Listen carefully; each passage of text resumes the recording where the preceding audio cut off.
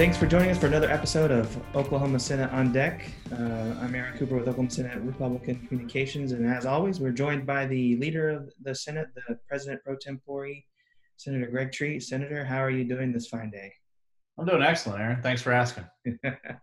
Well, as everyone can see, we're recording this on Zoom. We're doing our social distancing right now. You're at home.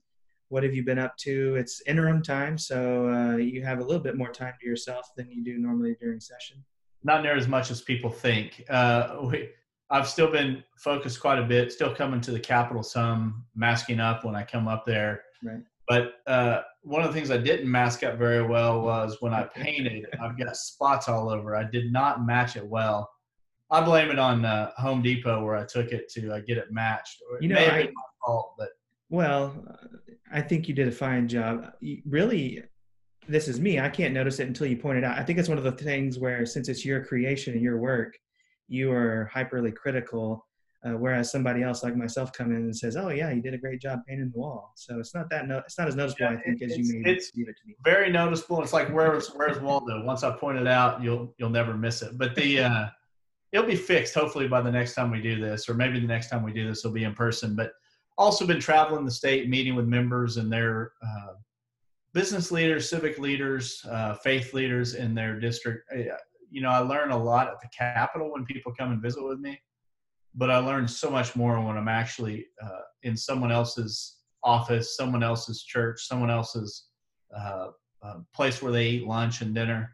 I learn so much more being in the district. So I've been traveling around meeting with different members and people in their community. They have issues that they want to bring to the Capitol, and been doing a lot of that.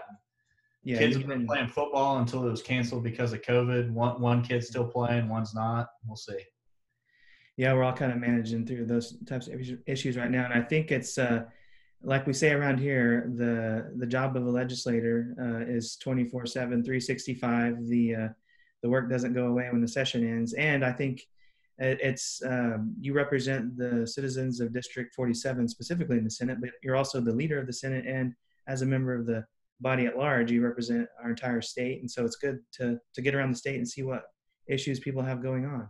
Well, that, and I'd be remiss if I didn't mention how many people are struggling with unemployment, underemployment, with COVID. A lot of people have lost their jobs. And so my office, especially Christine in my office and myself, have been dealing a lot with OESC, as I'm sure many people watching this have had family members or themselves going through it. And it's such an unusual circumstance with so many self-employed people having to file for unemployment. And there's been a real backlog trying to work through that. And I've got Senator James Leawright from Creek County working on that daily.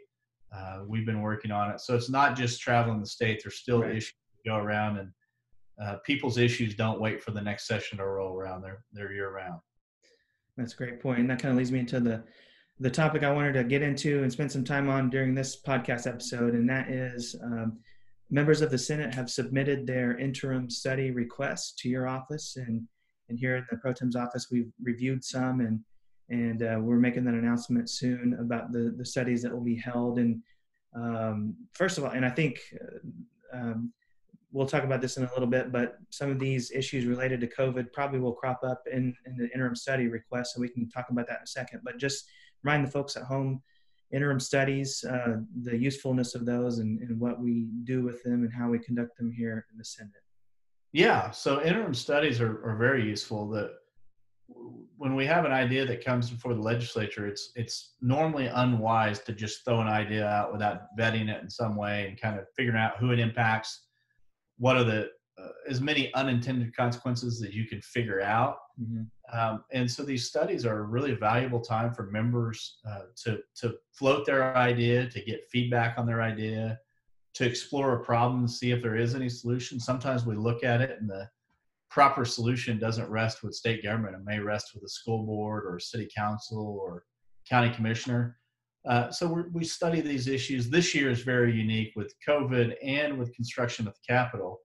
We're down to one meeting room that we can actually legitimately hold these in. So as the Pro Tem, you like to approve as many of these as you can for our members, but I'm having to really limit it to 2 studies per member at max. And I think I I don't know the full count, but probably around 80 or 90 requests came in. At the end of the day, I think about 30 of them will be approved.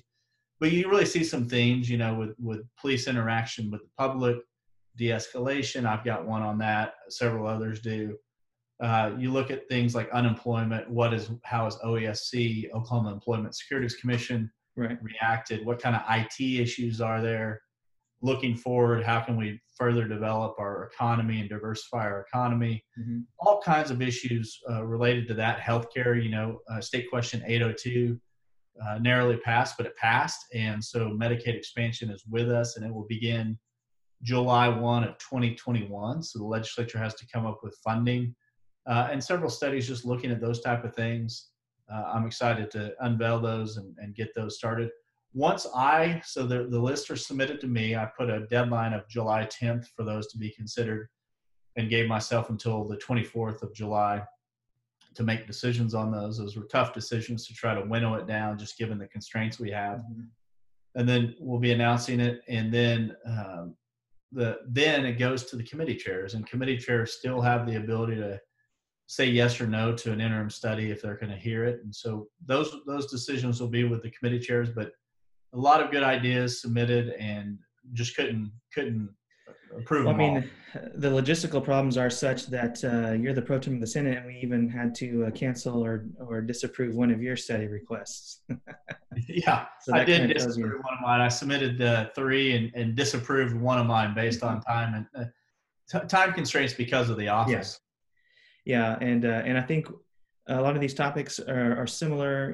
I think there may be a few public safety or transportation related requests that may be able to be covered in the same study, or if the committee meets for 3 hours one day, they can split time to cover both of those topics and try to accommodate people in that way. That's kind of historically how we've done it here in the Senate. I think it's worked pretty well. Well, for a number of years, this loft idea that we had was bouncing around of having a legislative office of fiscal transparency, but it wasn't until we had an interim study. We spent a long time on that one. It wasn't just a few hours. It was a lot of days and months preparing for it, and then a long day or two of studies. But it really helps other members kind of see your vision, ask critical questions, get experts from even outside of Oklahoma to weigh in. And this year, I think we'll probably, much like we did in session, utilize virtual communications, having people on video chat like you and I are right now testifying before the committee and really trying to winnow down the good ideas. I'm really excited about that option too, because I think it'll be really neat, and we'll have the opportunity for not only folks to follow along at home, maybe easier by doing so virtually or watching a hearing online, but also maybe can open it up to people participating in the study, or I should say testifying or presenting at the studies, because it may have been hard to get somebody to come from another state, from Washington, D.C. for a couple of hours of a meeting here in Oklahoma City at the Capitol. But if they can participate remotely, I'm encouraged that maybe you can have more experts, subject matter experts, more ideas generated by having people from all around the country talk to lawmakers here in Oklahoma. Absolutely. And we don't have to foot the bill for airplane or hotel. So that's right. And speaking of, before we get away from interim studies, one of yours, and I think it's a cool topic, can't wait to see how it turns out. The legislature, due to the COVID pandemic, we made some amendments, made some temporary adjustments to the Open Meetings Act, and allowed bodies to go virtual for the sake of social distancing, protecting the health and safety of folks, but still allowing governments at all levels to operate and for citizens to follow along. So one of your requests has been whether or not those temporary changes may be useful long-term and made permanent. And, I think we're kind of biased, but it looks like those have worked well, and maybe something we want to do long-term, and just speak to that, and also how that could have an impact for citizens at home wanting to follow along more closely, local, city, and state government. Yeah, there's a lot of apprehension even among legislators about trying to open it up to where you can have a quorum based on virtual participation. Technology's come so far, just even in the last decade, even the last 5 years, to allow this type of participation and much more dynamic participation. There's still flaws, every call you're on, you have people saying, "Can you hear me now?" or right. interruptions or they lost connection. But there's distractions in person as well. Obviously, you can't replace the in person, but it's brought a lot of more transparency to all levels of government. And I think there's some things that we should hold on to, lessons that we've learned, and technologies that we can utilize in city councils and school boards and every level of government, library boards. Mm-hmm. People can no longer have to take out of their evening and get someone else to take their kid to soccer practice or football practice. They can watch on their phone, have headphones in, whatever. The media can do that. In fact, I anticipate and will be asking some media members to participate. Hopefully they will, because there's some shortcomings too. We saw the thing at the State Department of Education where they got Zoom bombed and some terrible things were said. Right. And so it's not without its pitfalls, but there's so much that we can do. And I really want to capture it and say, what did we learn? What good can come of this? And how can we make the process more transparent? And that's again, that's one of the things we do here with interim studies is encapsulate ideas like that and see how we can make a positive impact. Anything else you want to say on interim studies before we move on? They do have to be completed by, I believe it's the last Friday in October, just to get that bit of housekeeping taken care of before the legislative term expires, I guess. Yeah, you have elections and then a couple of weeks later swearing in, so you need to get them done before that time. But we'll have more information from the Senate about those. On the Senate website will be a list of the studies, when and if the committee chairs schedule them. These interim studies, they'll be listed on our website, the times, and if you want to follow along virtually, like we've just talked about, there'll be links for you to be able to follow those meetings. So we'll have more information, specific information on the Senate website, oksenate.gov. So go check that out soon. One of the other things I wanted to get into today while we could, Pro Tem, we've had some questions, some emails here into the office about an issue, and that has to do with lawsuit that was filed on behalf of you and House Speaker Charles McCall, and it had to do with tribal gaming compacts. So I think some people had some questions of why those lawsuits were filed and what they were about. So I was hoping you could kind of give us a couple some insight into that and tell us more about that. Yeah, so Speaker McCall and I filed those during session when we realized that we thought that the compacts violated state law. I've gotten some really good emails saying, "Hey, great, thanks for standing up for separation of powers." That's really what it was about. Yeah, is the legislature has a role, the governor has a role, the court has a role, and you saw all three of those playing out. For anyone who's interested in government or political science, this was a very interesting exercise to see how that balance of power really works. But the important thing was there were some things agreed to in that compact that were not currently allowed under state law. And the question was, could the executive branch unilaterally cause that to happen? In other words, could they legislate? And I thought it was a pretty clear-cut case that they could not. It was nothing against the current governor. Governor Stitt and I are friends. In fact, immediately before we started taping this podcast, he and I were just texting back and forth. Right. We have a tremendous relationship, and he does a lot of good. But on this issue, we just had a legitimate disagreement. And where you take those legitimate disagreements is the Supreme Court. And I think it's important, like you said, it wasn't specific to even the policy issue. It was more the broader terms of separation of powers and system of checks and balances. And it could have been related to transportation if you thought it necessary. It's just the balance, the checks and balances are there for a reason. And I think, like you just said, this was a good example of how they work and how they work well to make sure. Yeah, there were two cases we brought forward. There were 2 rounds of compacts signed. So this case that was just settled, the Supreme Court ruled in favor of the Speaker and myself, 7-1. That was a pretty clear-cut case. The second one, we'll see. The court, it's still in the court's hands, and I think the governor's team responded Friday. We'll respond this Friday after this is taped. And so we'll see what comes of that. I think we have a strong case there, but it's really important that the governor and the speaker and I work together to move Oklahoma forward, and I'm committed to that end. I'm also very committed to making sure that the process is followed. And when I say process, sometimes people think you're getting into the weeds of like this step, this step. No, I'm talking about just the Constitution and state Right. statutes. I'm not an ends justify the means. I believe that the process is equally important to make sure that you protect the minority and to make sure you protect the republic. Well, we see this at the federal level and talk about it a lot, but if the judicial branch attempts to legislate, that's offensive and is against the checks and balances between the three branches. So I think, you know, that system is what makes our government work, and it sets it up as an excellent model compared to other systems of government. So yeah, and in years past, before I became a legislator, there were times where the legislature tried to perform the executive branch's function, and the court was asked to intervene, and they did, and shut that down. So it's a you know, we're all juxtaposed to each other to keep each other in balance, and it's about not one entity or one person having all the power. That's not the system that our founders created. Right.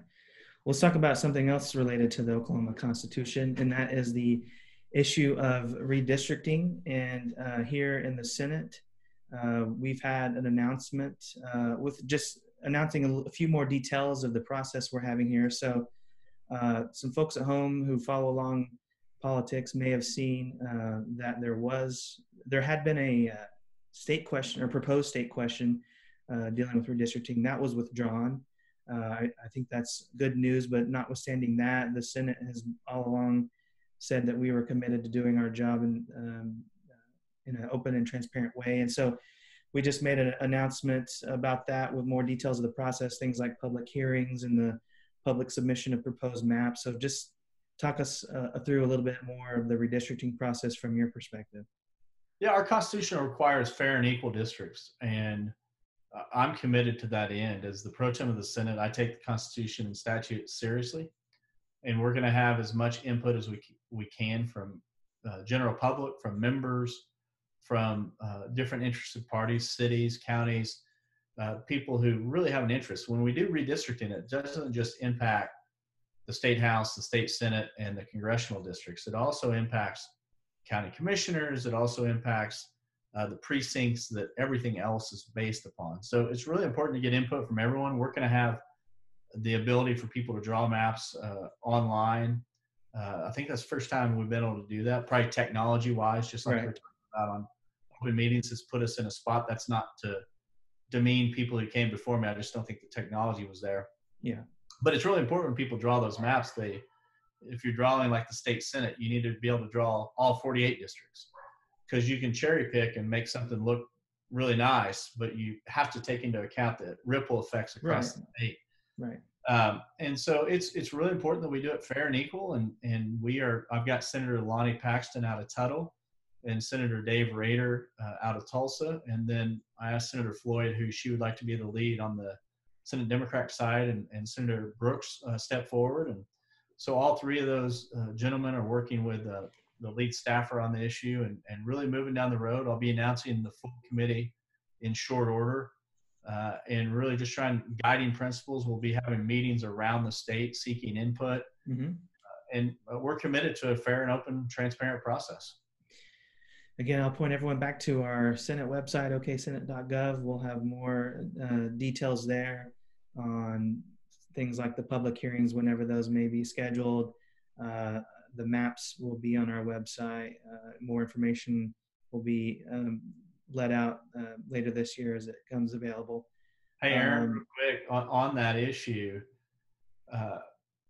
it's really important that people do their census, fill out their census, because that impacts how we do redistricting. And one of the things that's going to impact uniquely this cycle is we're not going to get our census data when we normally get our census data. So normally we'd be finishing redistricting this following session in 2021, but we're not slated to get our census data that we have to base it off of until late May or early June of 2021. So we're we're looking at estimates, we're doing all that stuff, we're trying to do all our due diligence.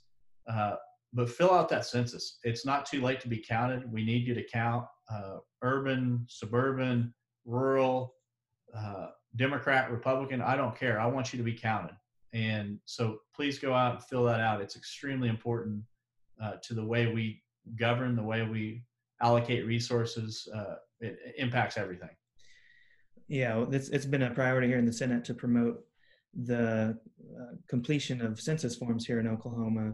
I saw my Senate district had 71%. Hey, I think you were number 1 or number 2 on Senate district response rates. Number 1. If there was someone ahead of me, I ignored it. There was Senate District 22, I think, was at 72.1, and I think you were at 71.7. So man, you need to challenge the folks of Senate District 47 to get on line my 2020 census.gov and fill out their census forms. They need to do it. They need to. It's important. Well, I think that's everything we needed to cover today, unless there's anything else you wanted to impart on the listeners at home. Any words of wisdom? No, I hope that you all enjoy this. I hope you get through the whole time with us. There's some meaty issues here. And if we're not talking about something you want us to be talking about, send us an email. I really want to be talking about what people are interested in, what they're curious about, and make this as driven by the people listening as anything. So send us your email. And our email address is ondeck@oksenate.gov. You can also go to the Senate website and submit an email to Senator Treat there. And of course, these are posted on social media. So also leave us a comment on Facebook or YouTube or Twitter, and let us know what questions you maybe have about the process of how government works, or a specific thing going on that we would like to inform you about or try to answer some questions. Senator Treat, thanks as always for your time today, and we hope you enjoy the rest of your interim until the next time, at least, we get to talk to you. All right. Thank you very much. Have a good one. And thanks everybody at home for listening and following along. Please like, share our podcast here, send us an email, leave us a comment, and we'll be happy to get back to you. Thanks again for watching Oklahoma Senate on Deck. We'll see you next time.